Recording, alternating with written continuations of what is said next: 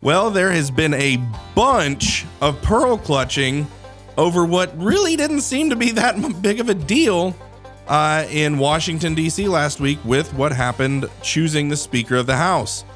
The people of the country were actually represented. There was an actual negotiation and the people benefited. We can't have that. We have an incredible culture here in the state of Alabama, but our politics and public policy don't reflect the people of Alabama. Media drives culture. Culture is what drives politics and public policy. Welcome, everyone, to 1819 News, the podcast. I'm Brian Dawson, CEO of 1819 News and host of this here podcast. Got a great episode today. Got the ladies from Alabama Unfiltered coming in to turn up the heat on the McCarthy situation and the Speaker of the House, and really just going over that and digging into it and giving it a little bit more local focus than you might have got from Fox News or wherever else you were watching it. We're also going to talk about how that relates to the rules changes that are going on here in the state. And for our members, we're going to have another segment where we go into the fact that why is it that the 11th commandment, thou shalt be nice and forget the other 10, seems to reign supreme even in politics, which is a blood sport. Be nice to their face, stab them in the back. Is that how it should be done? You're not going to want to miss that. So without further ado, we will jump in. But actually, before we do that, I need to tell you guys that you need to join the fight. If you want access to content like what that third segment's going to be, join the fight. We need you guys to do that. In doing that, you'll see the opportunity on every single article on 1819 News between the headline and the actual article. You'll see the option to join at whatever level, monthly giving level. You guys doing that allows us to do the content production, the news development, the stories, the investigating corruption, all the stuff we do on your behalf. Those contributions make that possible. So we need you guys to do that. Please do. With that, you'll end up getting some really cool merch, access to behind the scenes content, things like that. I would say that shouldn't be why you do it. We need your guys' support to do what we do. So please go and join there. So, as I said, we have with us today Miss Amy Beth Shaver and Allison Sinclair from, you're also a Miss too. I guess we got to say that these days.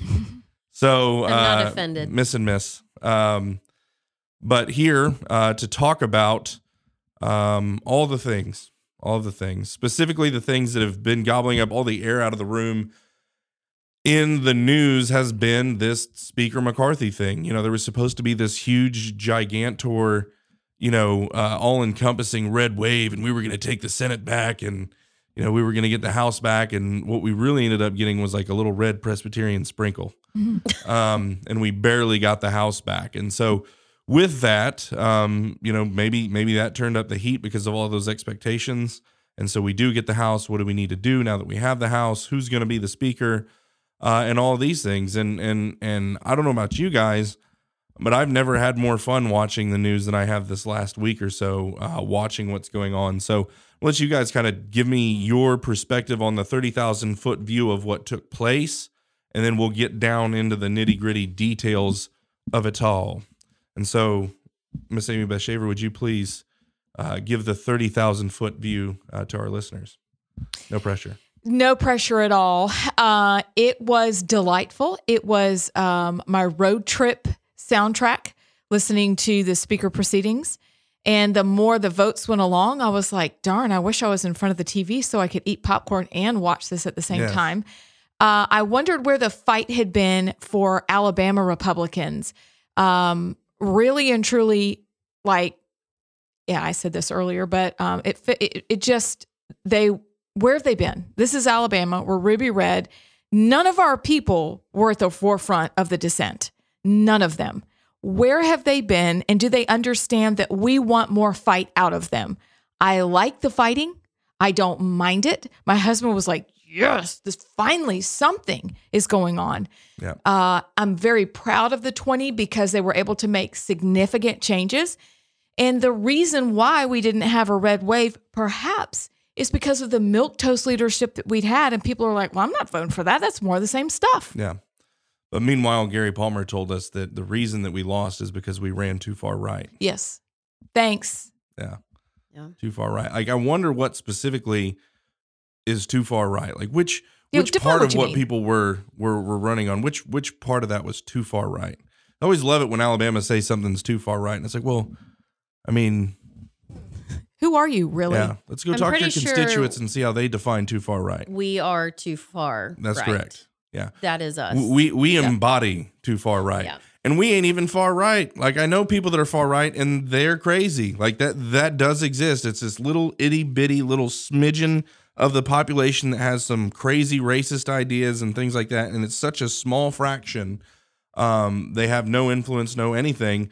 But if you believe in principled conservatism, even libertarian, view of markets and things like that, which is basically like we believe that less regulation and lower taxes causes businesses to flourish.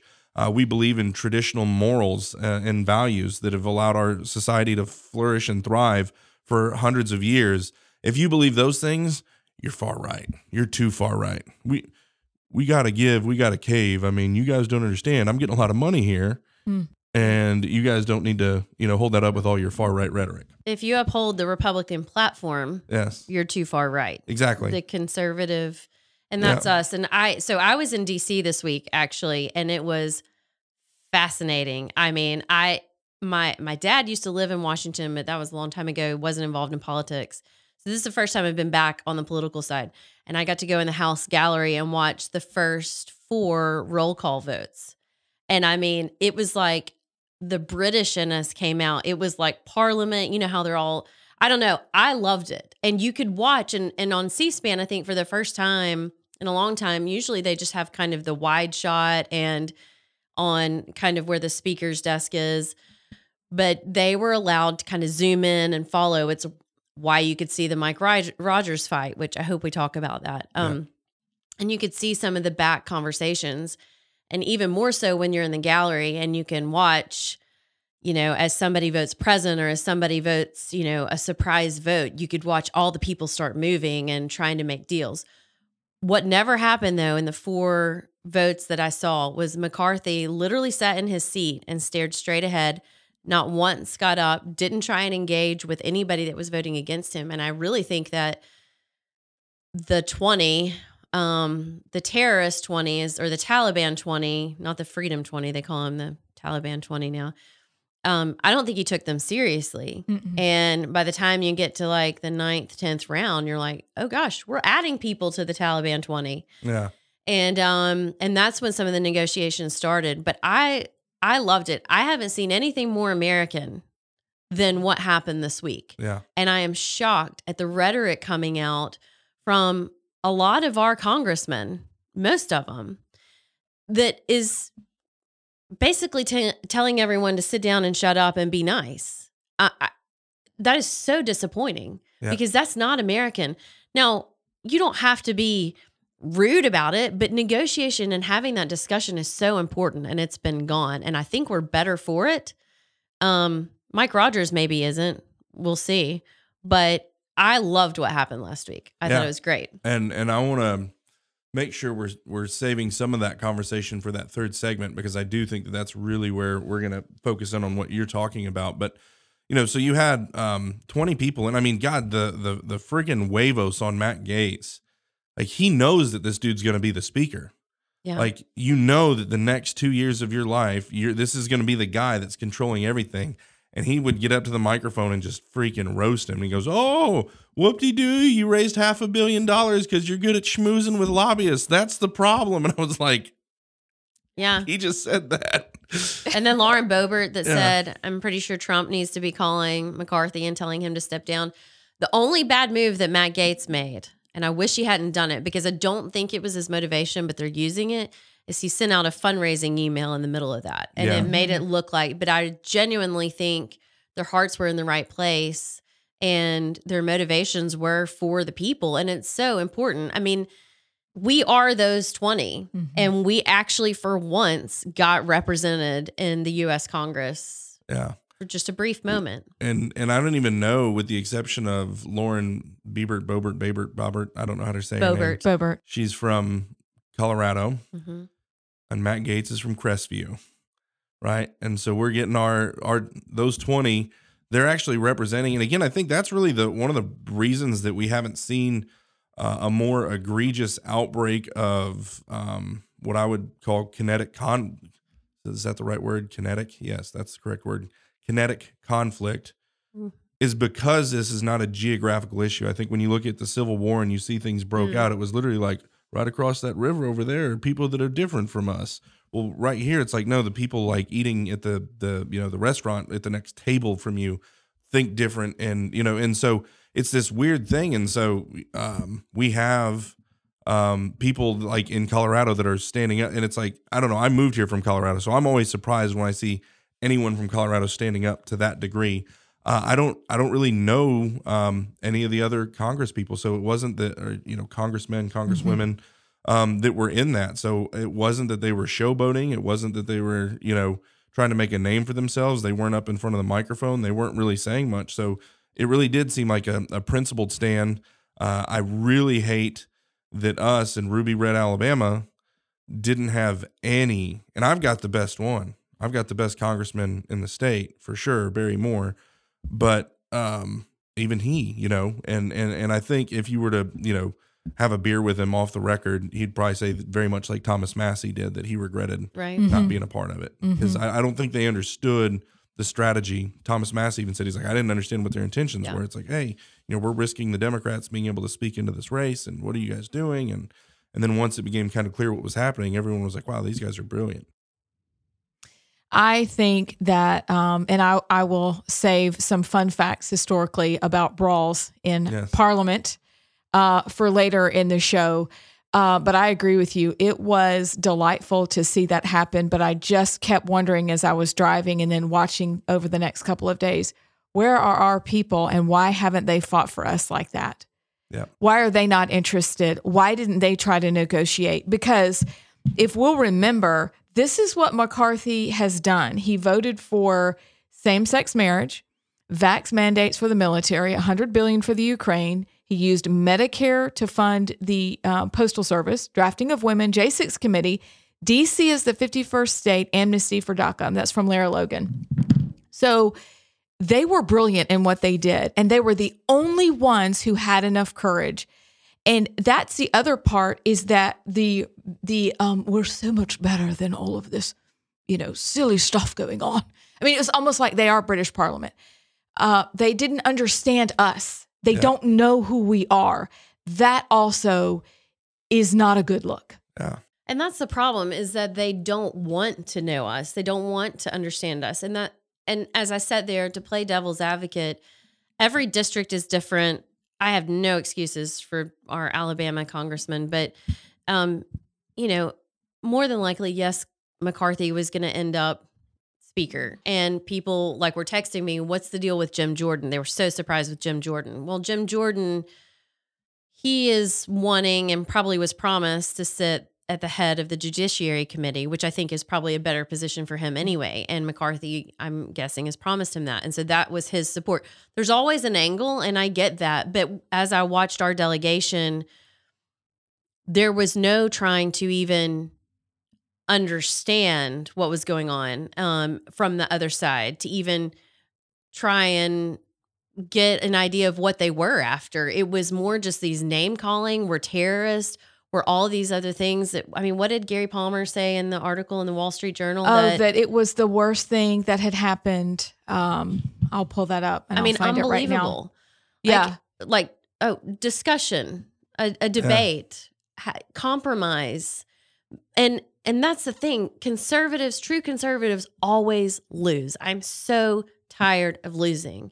And it's what you said. It's because we're told we have to sit down and be nice, and we have to go along to get along. And we don't win. And we had our first win. And I'm great. Ralph Norman, congressman from South Carolina, kind of in the shadows, did so much negotiating on this. I'm so impressed with him. I had a chance to speak with him, and he was like, I don't care. We can keep going. Committees don't get paid on Friday. I hope we don't get paid. And I'm like, this is awesome. Like finally somebody that was willing to sacrifice it. If you keep playing the game of, I've got to get reelected, I've got to get on that committee, I've got to get to that leadership position, you've lost the focus of why you're there. And that's what's happened to our delegation. And the flip side of that is Matt Gaetz will go down in history, right? He will go down in history, and he will never have to worry about getting elected ever again after this, I don't think. Because I know the Panhandle of Florida, all it is South Alabama, right? And it's actually a little bit more Alabama than some stuff in South Alabama. Oh, almost fell. That was God striking me down for what I said about South Alabama. You know how many times I've done that in that chair? Scott does it too.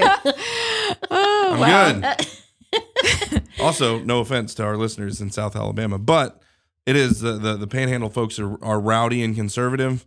And I do think that they will reward Matt Gaetz's courage by, it'll just be a given that he continues to get reelected. Well, the gamble was that you might get reelected, and I think the gamble paid off for them.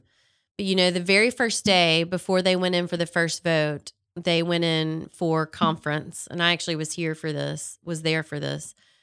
And apparently McCarthy walked in and was like, GD this, GD that, none of y'all are getting on committee. Y'all are like threatening them. And apparently that's when a lot of people switched over and was like, if this is the way you're going to lead, I'm out. Yeah. There is a gamble. I mean, you're putting yourself out there to be dismissed from every committee, to really be shunned. And especially like Anna Paulina Luna, who's from Florida. She's a freshman and she came in guns a-blazing. You have no history there. It paid off for them. Yeah. And Matt Gaetz, and they will be fine. But they risked, I don't know if people knew that, a lot from the inside. And I would bet strategically that there was like a Jim Jordan, maybe not Thomas Massey based off of his response, and others that they were supporting the 20, but they couldn't come out and support the 20. Right. If that makes sense. Right. Because it's like, if we're going to get you guys on these things and you're going to be part of our negotiating, you can't come out and openly support what we're doing. Otherwise you'll end up, not being able to get those things. And we won't switch to it. That'll be our second segment, is talking about how things are done in Alabama and what the similarities are. But I will say, the gas tax, that's exactly how it worked. Kay Ivey, I believe McCutcheon, and Business Council of Alabama and all these people, basically these legislators were brought in, and there was a whiteboard that said, yes vote, no vote on gas tax. If you're not a yes vote and you have a chairmanship, you're going to lose it. And if you really want to push the issue, I've heard crazy stories where it's like, your kids aren't going to work in the state again. Crazy threats to not vote the way that they want them to vote. Now, what's interesting though is like, I don't mind a little bit of heavy-handed leadership. And especially if it's a little bit heavy-handed to get what the people want done. Like if it's to come in here and be like, hey, we got to beat this gas tax. The businesses are pushing this down on us. Our constituents don't want this. We really need you to be here. But again, starting to threaten them with their kids can't work, that's too far. Right. Right. And so I get, the whips and the people, and they have to do whatever they have to do to get the votes. But I think when you start threatening livelihoods and things like that, it's a little bit. It's too much. It's what I wrote about for last weekend, but it's the bullying. And when you see McCarthy's head leaned over, whispering to people, it's kind of like you feel like it was the mom in church situation where you're like, and they're smiling, if you don't get it together, you're in your room until Monday. Yeah. You feel like it was like that. And then you have to, if you begin to just lob insults at people, you also have zero position, zero. So you got to see that was what's happening. And I hope that people were watching and gained encouragement from that, because you realize power speaks to power. And when those 20 stood up and said, yeah, okay, we understand he's going to win anyway, but they stood their ground, that the rest of us watching, you're just like, you want to high five everybody, because you're so encouraged that they did what we sent them there to do. And I hope that our delegation would remember there was a reason we sent you there in the first place, but there's also going to be a reason we bring you home. Yeah. If you don't get to it and start listening to what we want. Yeah. Because we want you to. We want you to be there. We want you to be successful. But we also want you to have the humility to understand that we have concerns as Alabamians that we sent you to represent. Could you do that? Yeah. Well, you guys have any parting thoughts on that before we go to our commercial break? I think I'll save it. Did you read what Gary Palmer said? I will. So this is in the Wall Street Journal, and it says, quote, an exasperated Representative Gary Palmer, R. Alabama, called the situation one of the most destructive things to representative constitutional government we've seen in 100 years. I mean, if we didn't know that's any better, our congressman. Yeah. I mean, and I could not disagree with him more. And that's not the Gary Palmer I know. I mean, that is just, and it makes me wonder, like, they were holding on so tightly that Mike Rogers was willing to fight someone on the House floor for something. Like, what were you promised that you can't even begin to open up your mind and have a dialogue about legitimate concerns? And those people, those 20 represent people, represent constituents, and basically you're shutting them out. And I mean, it's so disappointing. I'm agree. Curious if he needs to clarify that. I want to give him the benefit of the doubt, but I don't know. Yeah. Thoughts? I'm getting worked out. I feel the same way. I respect and appreciate his leadership over the years, but I think we need a little clarity on that. I think we need a little clarity on some of the issues over the last 2 years. But to say that this is the most destructive thing is very bothersome. Yeah. Almost as bothersome, this is the last thing I'll say, McCarthy's Ukraine little. Yeah, that was that is like, girl. You are lobbying to be the Speaker of the United States of America House. You don't even have an American flag in your pocket. You've got the Ukrainian flag. No, thank you. I thought that was. It's like a sticker on a NASCAR. Or it's like yeah. Who's your sponsor? Who's Yeah. your daddy? Oh, that's such a good analogy. Yeah. Thanks. Well done. Yeah, that's what I do. All right. With that, somewhat disappointing thought, as Joey Clark always says on his radio show, let's go to a word from our sponsor. Hey y'all, it's Allison Sinclair with Alabama Unfiltered. A lot of people ask me, what can I do to actually make a difference in DC and in my state government? And one of the most effective things you can do is write an old school letter to your elected officials. It seems super simple, but a written through the mail letter gets their attention much more than an email or a phone call. I use the Quick Letter app from my phone to write letters, and it makes it so easy to write all of my representatives in DC and in our state a real letter in a matter of minutes. And so Quick Letter automatically determines your representatives and their mailing addresses.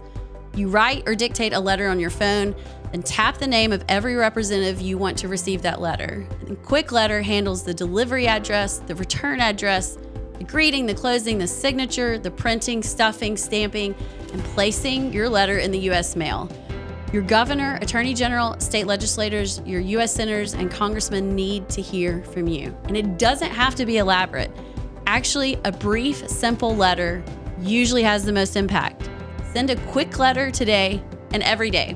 Go to quickletter.com, that's KWIK, quickletter.com, or download the Quick Letter app today.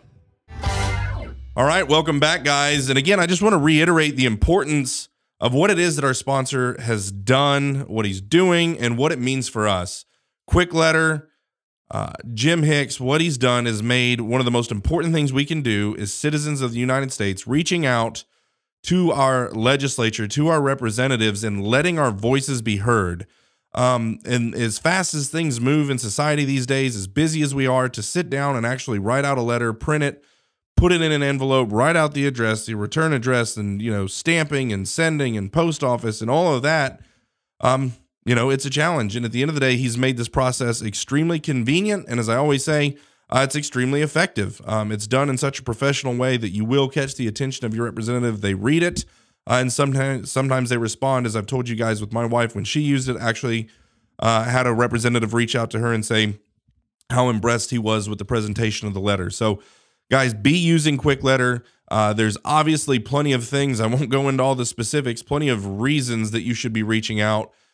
Jim Hicks has done the hard work of making that easy. It's super cheap, $1.99 for your first letter, and it gets cheaper every letter after that, down to about $1.49 a letter. That's like $1 over the price of a stamp. right? Yep. So that you're literally paying someone $1 to type this thing up for you. So go to the app stores, be it your Samsung and what is that one called? Samsung. What is it called? Your BlackBerry? No, I used to have one, and now all of a sudden I've had an Your iPhone. Android? I've had it is. I've had an iPhone for like all of 6 months, and now I'm like, Samsung. You're like Right? the Congress. And I've totally joined the Apple cult. It's terrible.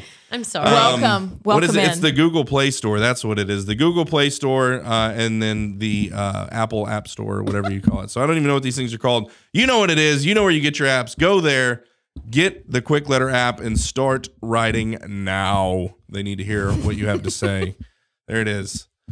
They might, well, we could use what we're going to talk about. This would be a great example of when you should use quick letters. It's Today. a little late, but yeah, let's talk about this massive leak that's happened. So, there has been some, and I think, Allison, I think you're more familiar with this than even I am. What's funny is I always get all the tips and everything come to me because I've created relationships and stuff like that. But I've got so many other things going on. It's hard for me to wrap my head around a lot of what's going on in certain instances. And so this is one of those things that sounds like really running parallel with some of the stuff that was going on in Washington, D.C. There are rules changes that they wanted to happen real quiet. Like, we're just going to change these rules here and we don't want anybody to see. And they're behind the scenes doing these things. And what it looks like from my perspective, and again, you've dug into it more than I have. There's an article on 1819 News about it that ran yesterday. It looks like they're trying to centralize power behind Ledbetter, the Speaker of the House, so that he's got more carte blanche authority. There's different timing issues that would make it really difficult for someone to be able to come down and get prepared and do all these things. So tell us what's going on, Allison. Well, really just like what we watched in DC was mainly about the rules package and changing some of the rules to allow debate and more transparency on the U.S. House floor. And the Freedom 20 won that argument. Well, then I got home and all of a sudden I start hearing that Ledbetter and the leadership are wanting to change some of the rules for the Alabama House, which is, they usually do that at the start of every quadrennium. It's not uncommon, but some of them just kind of stuck out to be maybe, I don't want to assign motivation, but it would make it harder for just everyday people like me and you to engage in the legislative process. Like at the end of the session, there's 30 days in each session. Usually on the 27th day, they go to a 4-hour committee notice. Okay, normally it's 24 hours, but on the last few days they go to 4 hours because things are happening quickly, and I get that. So a bill is going to get assigned to a committee.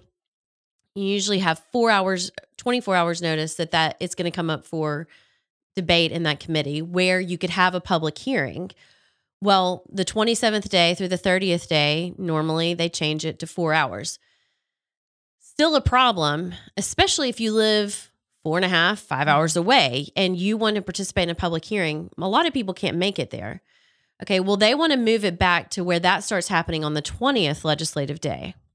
So then you'd have 10 days where you only had 4 hours notice to engage and to debate and talk about legislation. I take huge issue with that because if you follow along with the legislature, mostly what they do, they wait till the very end. They pass, hey, we're going to make the sweet potato the national vegetable in the first 20 days. Yeah. And then the last 10, 5. Force vaccination on babies. Yeah. I'm exaggerating. That didn't happen. But. Well, but everything happens, like so much happens on the very last day, actually. So to me, it is a way to quiet dissent. And they will say, leadership has responded and said, well, this is a way to keep the Democrats from intervening. And so we can pass this Republican agenda. Yeah. But I don't take it that way because with Ledbetter and a lot of the leadership, they are not as conservative as a lot of us are. Really? That's such a shock. It's weird. He was he ran as a Democrat until I think in 2012 or 2014, Yeah. lost as a Democrat, and then became a Republican and won. So There wasn't even like a whole, so like within the GOP, you have like, there's a process, right? Like you guys are more, I think, involved in the party stuff than I am. That if there's a Democrat that wants to switch over, there's like a process where like you're made a Republican. I think there's a whole bunch of people in the Alabama legislature that they didn't even go through the process. They were didn't. just here. And I don't know who was head of the Republican Party then. You might know, but you're supposed to, it's a 6-year window, I think, that you're supposed to have where you kind of prove that you're a Republican. The agenda of a lot of this leadership is not going to be compatible with a lot of us far right crazies, Big and scare so to me, quotes. they can say they're trying to stifle Democratic opposition, but really, I take it personally. It's to stifle us too. No, and that's the thing. And so there is a problem on the House floor. Anybody who's ever spent any time at the legislature will tell you that the Democrats will get up there and filibuster and just go on and on about the most ridiculous stuff to delay things and just be a hindrance because that's all they can do. Right. And that is frustrating, and I think they want to do something about that. However, just as annoying to establishment Republicans as droning on filibustering Democrats is the, again, big scare quotes I'm doing. If you're listening, you can't see it, is the far right people, right? Called their Right. constituency, the Right. people they represent. And that's where the whole Rams thing comes from, right?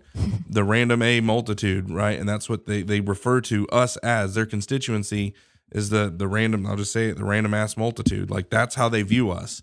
That's what they think of their constituents. Right. And so they make these rules to where they don't have to listen to the Rams. They can just amongst themselves and, just lord over us and just, what's the word? I'm like, it's not dictate, but I mean, I guess that would fit. But decree, that's what it is that I'm looking for, just issue decrees and whatever, carte blanche without any feedback. Same thing happened during COVID, where Kay Ivey was just like doing stuff and they're like, well, don't you need the legislature to do that? Nope. Emergency authority. I don't need no herd of turtles. That's what she called the legislature. Right. And so anyway, it's the whole thing that there's just an overall absolute hatred and despising of the system that our founders gave us and the principles, right? And there's a hatred of the people who hold to the principles that our founders had.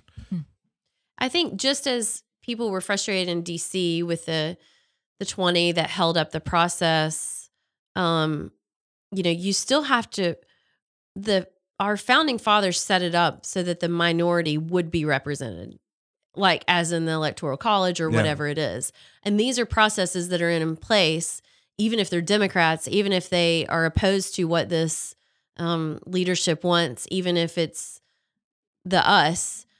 We should have representation, and I don't think it's right to take all of that out. And so some of the other things they were trying to do is we're like one of the only states that passes local legislation where the entire legislative body of the House will vote on Shelby County stuff. Right. Whatever, yeah. And they're also changing it to where instead of just one person disagreeing or stopping a local legislative bill, they have to have 11 people stop it. Apparently that went back to Tommy Haynes, who was trying to, this was the craziest thing that was in the article. Tommy Haynes wanted to stop human sewage from being used as fertilizer. Oh, yes, and they had a big problem. I don't know. I'm gonna have to look into that. That's bizarre. But what else? They want to couple amendments into one substitute bill so that as amendments come out of committee, you vote on almost like an omnibus, like you vote on all the amendments. Yeah. I don't like that. It's like either all or none kind of thing. And then where they'll always give you that really big thing at the top of it that everybody wants. And then there's all the crap that's piled in there with all the pork that goes along with it. So the thing is, there are conservative groups like mine, like Local and several, I guess, heard about the leak. I think a leak is like you drop the coordinates of the next attack on Russia or whatever. Okay, well, this leak apparently has caused lots of issues. And my thing is like, at least have a discussion about it. Hear us out to know are concerns, because there are unintended consequences. You can say it's to keep the Democrats from passing or filibustering, but I want to say I feel like it's very purposeful. It feels that way, Allison, because it's purposeful. It's super shady, Yeah. right? That they don't want to talk about it, that they're upset that they have been found out. They're like little kids with their hand in the cookie jar, and they're like, oh, I didn't take anything out of that. Gosh, and then they told all the legislators not to talk to the press about it. I'm like, don't talk to the public about the things that matter to the public. Huh. Who are you really there to serve? And that's it. And so everything's got to be done in secret. And that's the whole state legislature period, is everyone watch Fox News. Joe Biden's your problem. Vladimir Putin's your problem. Justin Trudeau's your problem. Nancy Pelosi's, husband getting hammered by something. Anyway, you guys do what you will with hammer. that. That is what you guys need to be focused on. Don't worry about us. We're some good old boys down here being conservatives, like Yosemite Sam every 4 years. Elect me. And they get down there, and then now it's all, backroom, shadowy deals and everything else. It is so hard for people to understand that the people that that you sit on the pew with, the people that you've supported for a long time, is very hard for people to understand that they are not necessarily, just because they have an R by their name, for us. Yeah. That is, I think, a frustrating part of whether it's DC or Montgomery. And I think on that note is why it makes it hard to see a change, because they're like, I know so-and-so, and I knew so-and-so's mama and daddy, and I don't like him, but at least I know him. And so they take the devil they know versus the devil they don't know. And so I think that makes it hard to get any change done from that vantage point. I also think there's a unique challenge to what I would consider more localized media like 1819. We're statewide. Okay, so if I throw a rock at someone, and metaphorically, if I throw a rock at someone, if I say something bad about so-and-so, John Merrill, well, I see John Merrill once a month-ish. Okay, and so if we report on something that John Merrill did or something that John Merrill does, or we make fun of him or something like that, we're going to see him, right?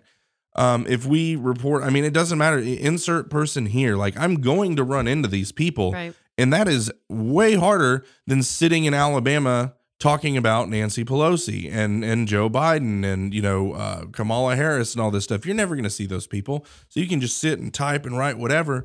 My reporters, they have to go and deal with the people that they're reporting on, and they continue to go at it anyway. And that's why one of the big differences I think about 1819 News is that does not affect our reporters.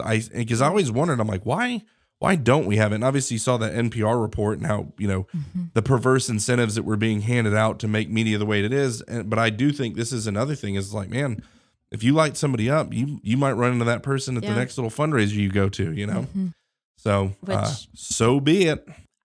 And you've got to be willing to take that and to have, I will say, from the attention that we've brought to this, I'm hearing, because they're meeting this morning, I'm hearing that they actually are having a discussion, and they want to say, and they actually said that the only people that have issues with it are the Democrats, which is not true. Again, that's to kind of stifle, but what us bringing attention and sharing the information has done, it's allowed the legislators that are actually concerned.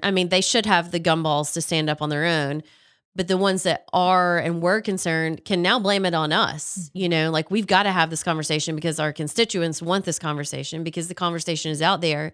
And apparently they're working on maybe backing off some of these changes and renegotiating.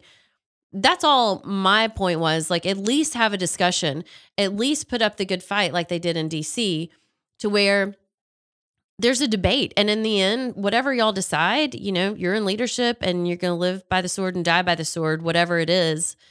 But at least be willing to have that discussion. And so hopefully this turns out better for the people.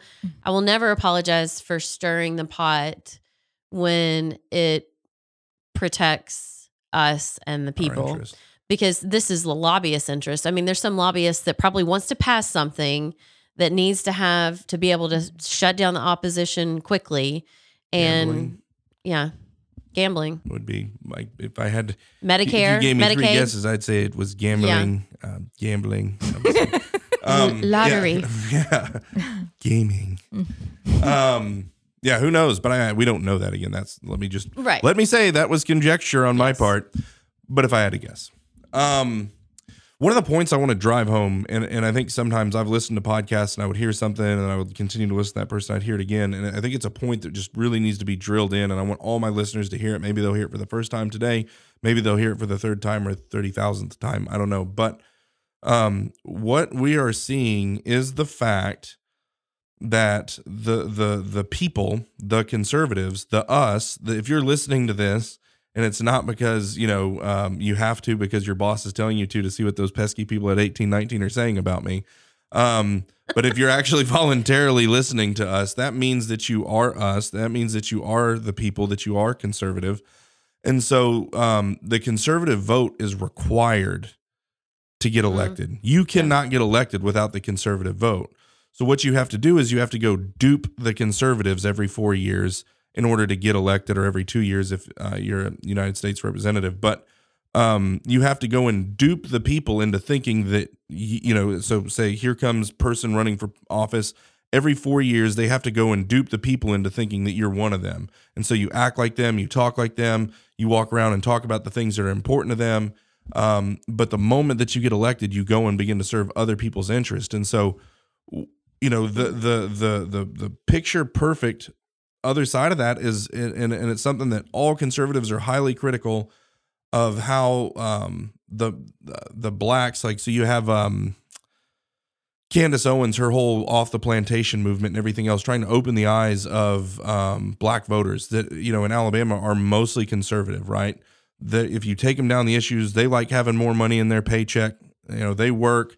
They have a couple of social issues that they're a little bit more left of us on, but overall they're fairly conservative, church-going people who, like traditional values and stuff like that. However, they have the Democrats come and pander to them and promise them the world and act like they know them and understand them, so that the black vote in the state will go for them, so that they can get elected to go serve their special interests. Mm-hmm. And so we see that and we're like, these people don't care about you. They don't know you. They don't represent you. They don't care about you. Why can't the black people, open up their eyes and see that the Democrat Party doesn't care about them? And I'm over here like, I think that's us. Yeah. That's us in the Republican Party. They don't care about us. They freaking hate our guts. They hate our guts. Period. Yeah. I said it. And I love what Steve Day says when he's looking at the national political scene, and we're watching from 2020 to 2022, probably the worst political 2 years I've ever seen since I've been alive. Just everything from inflation, just everything's burning to the ground. And he said to the Republicans, he said,